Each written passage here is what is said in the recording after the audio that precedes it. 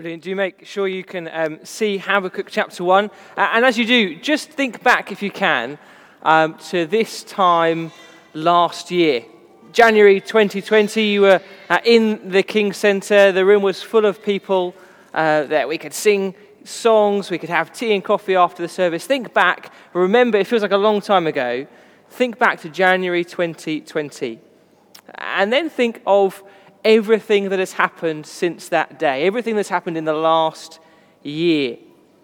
It's painfully obvious to say, isn't it? But 2020 has been a difficult year for all of us. It's been a year that we wouldn't have guessed, we wouldn't have predicted, we wouldn't have wished for. It's been a difficult year. And it's been difficult, and I imagine that as we come to the end of it and enter into 2021, we're full of questions. Questions about what has happened, questions about what will happen next, questions about why it's happened. We're going to watch a short video now showing some of the questions that 2020 has left people asking. The most human trait is to want to know why. And in a year that tested everyone around the world, why was searched more than ever.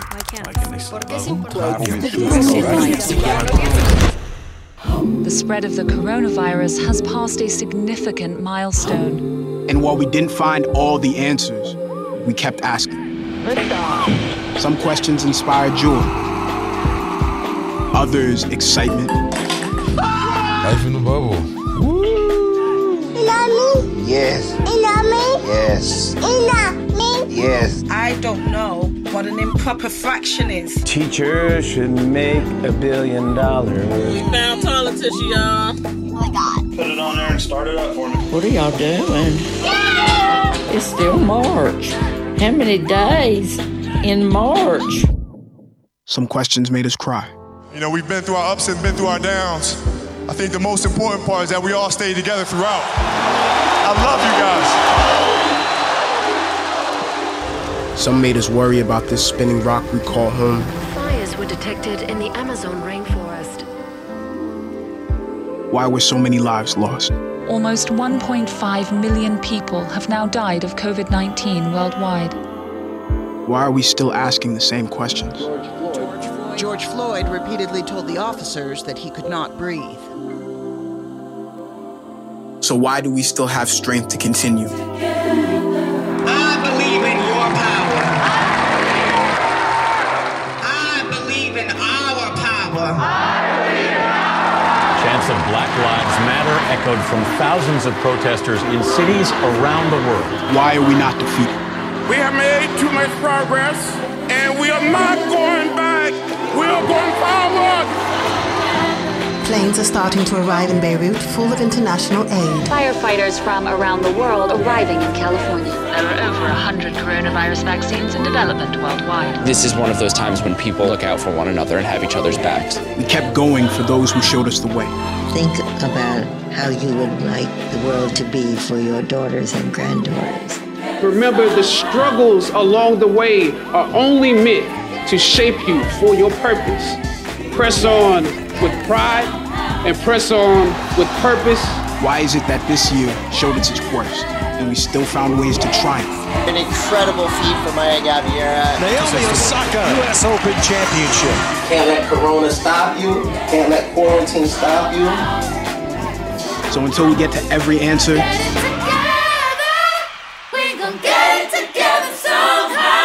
we're still searching. 2020 is a year that's left the world asking why. Why is this happening? What is going on? Why?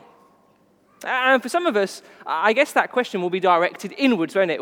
We search for answers and we think and hope that maybe we will come up with the solution. We'll be the ones to provide them.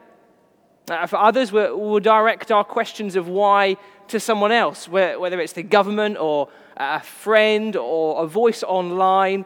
We'll ask someone else why. And for some of us, we'll direct those questions to God. Whether you're religious or not, whether you're a Christian or not, maybe you found yourself asking, what is God doing?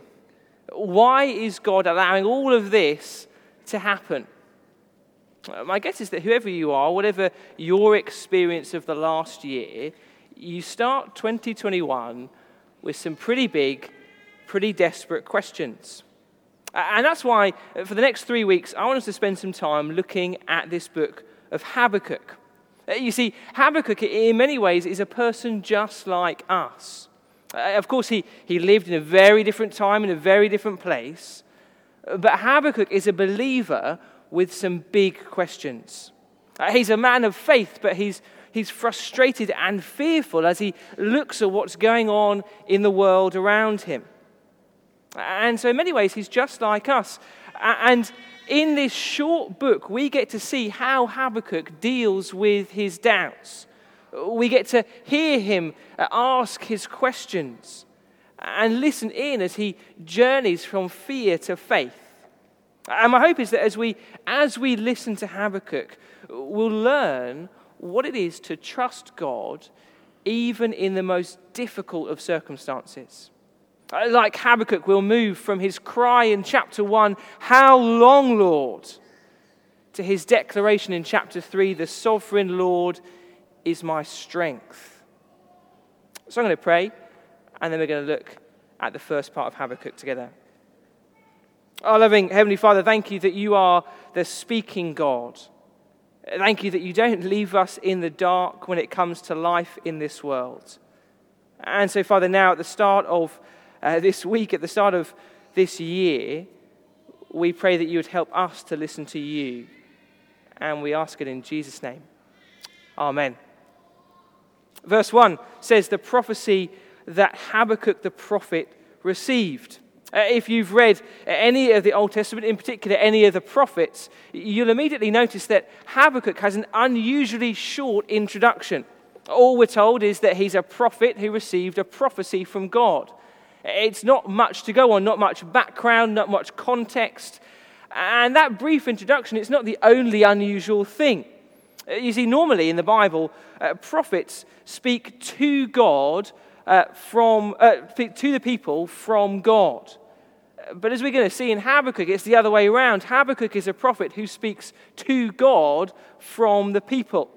This is a conversation that we get to listen in on, to eavesdrop on, and to learn from. And the first thing we see as we listen to this conversation is that Habakkuk prays an honest prayer. Look at verse 2 with me. He says, "How long, Lord, must I call for help, but you do not listen? Or cry out to you violence, but you do not save?" The book begins with Habakkuk crying out to the Lord in prayer. And so straight away we know this is the response of faith. It's the cry of a man who knows and believes there is a God who he can cry out to.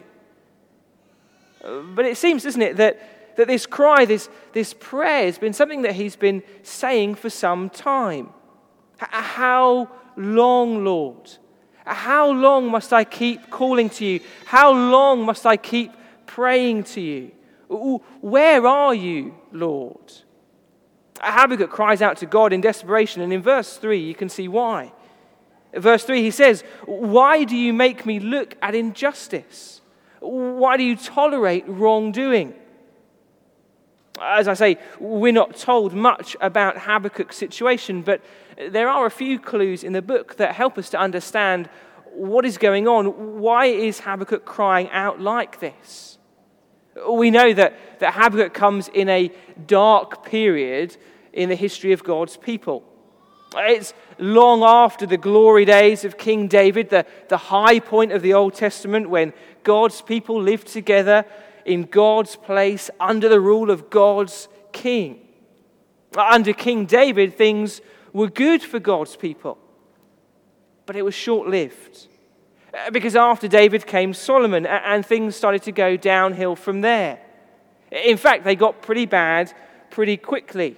And through jealousy and scheming and fighting, the kingdom was divided into two. Israel in the north and Judah in the south. And whilst the occasional good and godly king came along, most of them were pretty terrible. And one particularly awful king was King Jehoiakim. Jehoiakim was one of the kings of Judah. And the prophet Jeremiah tells us that he was an unjust, brutal, godless ruler. A selfish man who had no concern for God and no care for God's people. And it's Jehoiakim's reign that Habakkuk is describing in verse 3. If you look there again, it's under Jehoiakim that the people of God are marked by destruction, by violence and conflict. Verse 4, they've turned away from God. They've rejected his law. And so suffering and injustice is everywhere. And so here's Habakkuk standing in the middle of this mess, in the mud, as Gareth showed us, crying out, "How long, Lord? How long are you going to let this godless king get away with it? How long will you let evil and injustice go on in your people? God, why don't you do something? Why didn't you act?" Habakkuk stands in the mess and he cries out to God. And it seems from these first few verses that the only answer he's been getting is silence. And maybe you know a bit of what that feels like. At those times when it feels like you've been saying the same prayer again and again and again and again for weeks and months and years, but nothing seems to change. Maybe that's your feeling at the end of 2020. And in those moments, it's tempting, isn't it, to think of God a little bit like the sleeping Buddha. In Singapore, there's a temple to the sleeping Buddha. Inside the temple, there's a huge statue of Buddha. He's covered in blankets and asleep. And the idea is that when you go and pray to him, you lift the blankets, you slap the statue 3 times, and you hope that he might wake up and hear your prayer. And sometimes we can be tempted to think that that is what God is like.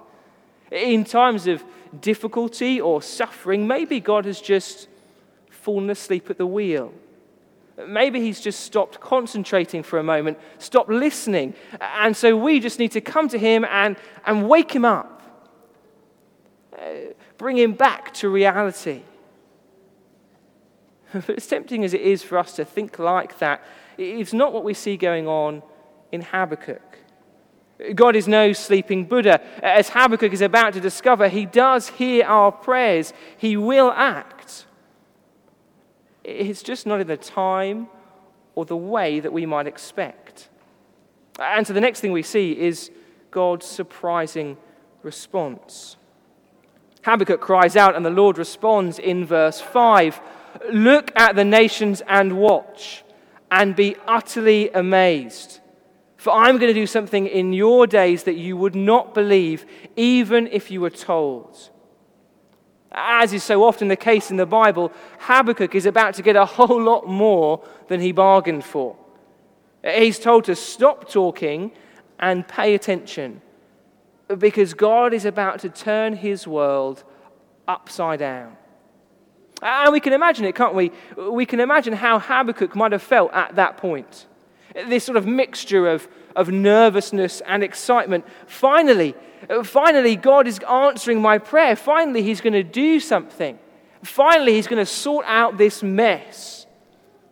Habakkuk is filled with anticipation as he waits to see how the Lord will answer his prayer. But then the shock comes in verse 6. The Lord says, "I'm raising up the Babylonians." God's answer to Habakkuk's prayer, his response to Judah's wickedness, is going to be to raise up the Babylonians. To use an even more wicked, even more brutal people to bring about judgment on his own. It's a shocking response. And it leaves Habakkuk, as we're going to see next week, with a load more questions. But it's not just shocking, it's also terrifying. Because As the initial shock dies down and the truth sinks in, it dawns on Habakkuk that the Babylonians are coming. And that is not good news. Verse 7, they are a feared and dreaded people. A bloodthirsty, brutal nation, a rising superpower, and a law unto themselves. These people, they are obsessed with their own honor and glory. And they sweep across the earth, destroying and capturing anyone in their path. Just look at the picture painted for us in verse 8 and imagine facing this kind of threat. Verse 8 says they come with the speed of a horse and the ferocity of a leopard. Like wolves in the night, their only focus is to hunt and to kill. Or like an eagle hovering and then diving on its prey, they take their enemies by surprise. Without warning, without hesitation, they strike. Verse 9, they move across the desert like a wind, sweeping up prisoners like grains of sand. This is a powerful, ferocious enemy, one that would strike fear into the hearts of anyone who happened to get in their way. The Babylonians, they are powerful, and verse 10 says they are arrogant. They mock kings and laugh at rulers. For them, taking a city is like taking sweets from a baby. Verse 11, they sweep past like the wind and are gone. Like the Nazis in Europe or ISIS in Iraq, they come like a tornado, passing through towns and cities, leaving destruction in their wake. And so you can imagine how Habakkuk must have felt as he finally got his answer. Fear and dread as the Babylonians are coming. But also shock and confusion that this is God's response. You see, God makes it very clear, doesn't he, that he is the one who will do this. He will raise up the Babylonians. Yes, verse 11 says they are a guilty and godless people. Yes, they are responsible for their own wickedness and sin, but that doesn't mean they are outside of God's control. I will raise up the Babylonians, God says. I will raise them up to bring judgment on Judah. And it's that causes such confusion for Habakkuk. As I say, we're going to look at that confusion in more detail next week as we come to Habakkuk's second prayer. But for now, I think the big thing that we just need to see from these 11 verses is that God is there. He hears and he answers Habakkuk's cry. He is not a God who is asleep at the wheel. He's not indifferent to injustice. No, he is a God who hears and who acts. Just not always in the time or the way that we might expect. And so for the rest of our time this morning, I just want us to think about what that means for the questions that we might have at the start of 2021. And the first thing that I hope you can see from Habakkuk's cry is that we can and should take our questions to God. We said at the start that Habakkuk's response to suffering and pain is the response of faith. He takes all of his questions, all of his doubts, all of his confusion to God. And we can do the same. Living by faith is not living with a stiff upper lip. Being a Christian is not meant to cause us to bottle up our emotions, to park our questions and just plod on with life. Habakkuk sees and experiences evil and injustice, and he cries out to God. What are you doing, Lord? Where are you, God? How long before you act? And he's not the only person in the Bible to pray like that. The Psalms are full of similar cries of laments, people calling to God in their pain and their suffering. And then there's Jesus. Jesus who on the cross cries out, my God, why? Why have you forsaken me? Habakkuk, the psalmist, Jesus, they all cry out to God in times of trouble. And so can we. And so as we begin another year, a year filled with difficulty, filled with questions, we can and should cry out to God. We can come to him with all of our emotions, all of our worries, all of our doubts. And as we do that, we know we're not trying to wake up some sleeping Buddha. He is not deaf or indifferent. No, just as Habakkuk is reminded, we come to the God who hears us. We come knowing he hears us and knowing as well that he is in control. That's the second thing that we need to remember. You see, in these first 11 verses, God reminds Habakkuk of reality. He reminds him that he is on the throne, that no matter how things appear, the Lord God is sovereign over all. And so whether it's the unjust rule of Jehoiakim or the seemingly unstoppable power of Babylon, God wants Habakkuk to be in no doubt that these things are nothing compared to him. The Babylonians, they might think they do as they please. They might think their strength is their God. But the reality is they are subject to the sovereign power of the Lord. The Lord who has no rival. The Lord who is not threatened or worried by anything in all of his creation. And again, the same is true today. God wants us to know that no matter how things might seem at the start of 2021, nothing is outside of his control. Coronavirus has not caught God off guard. He's not baffled by Brexit. The latest superpower or terrorist threat does not worry him. And so we can cry out to him. Cry out knowing that he is on the throne, that he remains in charge. And finally, cry out knowing that he will act. God shows Habakkuk that he doesn't intend to turn a blind eye or take a hands-off approach when it comes to evil and injustice. Now, he is well aware of the mess we have made of his world. He cares about evil and injustice, and he will do something about it. He will act. Which means whilst this passage should bring us an overwhelming sense of comfort and hope as we trust in the sovereign Lord, it should also be a warning to us. Because Habakkuk, it's not a pantomime book. It's not that Judah are the goodies and Babylon are the baddies, and it's one against the other. No, both are guilty, aren't they? Both have rebelled against God, both deserve his judgment, and both are sinful. And the Bible says that evil, that wickedness, that guilt, it is not contained to these far-off people in a far-off place.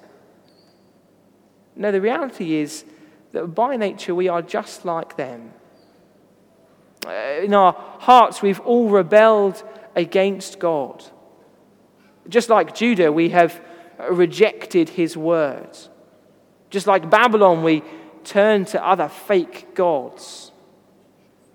And so all of us, Judah, Babylon, us, we are guilty before a holy God.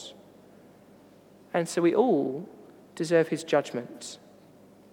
A judgment that will make a Babylonian invasion look like a walk in the park. So what do we do? What hope is there when suddenly we realize that the evil we cry out against is something that is in our own hearts? Well, the answer the Bible gives is not what we do, but what God has done. You see, in the end, the reason that we today can know that God is in control, the reason we know he will act against evil and injustice is that he has already done so. We've just spent the Christmas season remembering that God's response to the evil in our hearts and the wickedness in the world is to send his Son, Jesus Christ. Not to destroy us like a Babylonian army, but to die for us as a sacrifice. On the cross, Jesus took the full force of God's righteous anger against our sin. And he did that so that instead of experiencing God's judgment, we could know his forgiveness. Instead of standing as God's enemies, we could be welcomed as his friends. And as we saw in Acts chapter 2 last term, the cross was God's plan all along, wasn't it? It was his plan to use the very worst of human evil, the killing of his Son, to bring about the very best for humanity, forgiveness and salvation for all who believe. And so it's because of the cross that we can cry out to God with confidence. Yes, we might not have the full picture now. We might never see the full picture. Like Habakkuk, we might still have loads of questions. But whatever our questions, whatever our doubts, the cross says that we can know for certain that God is in control. We can know for certain that he is good. We can know for certain that he will act to make things right. And he will do so in his way, in his timing, for his glory and for our good if we trust in Christ. Let's pray together.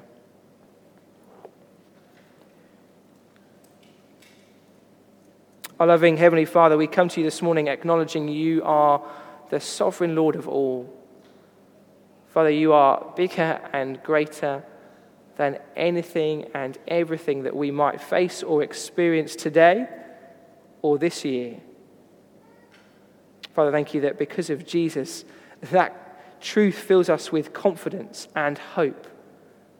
Not that we might have the answers, not that we might have the solutions or the strength to make it through this year, but that you do. That you are good, that you are powerful, and that because of Jesus, we are yours. Father, help us to trust you today. Help us to trust you in the year to come, we pray, for your glory. Amen.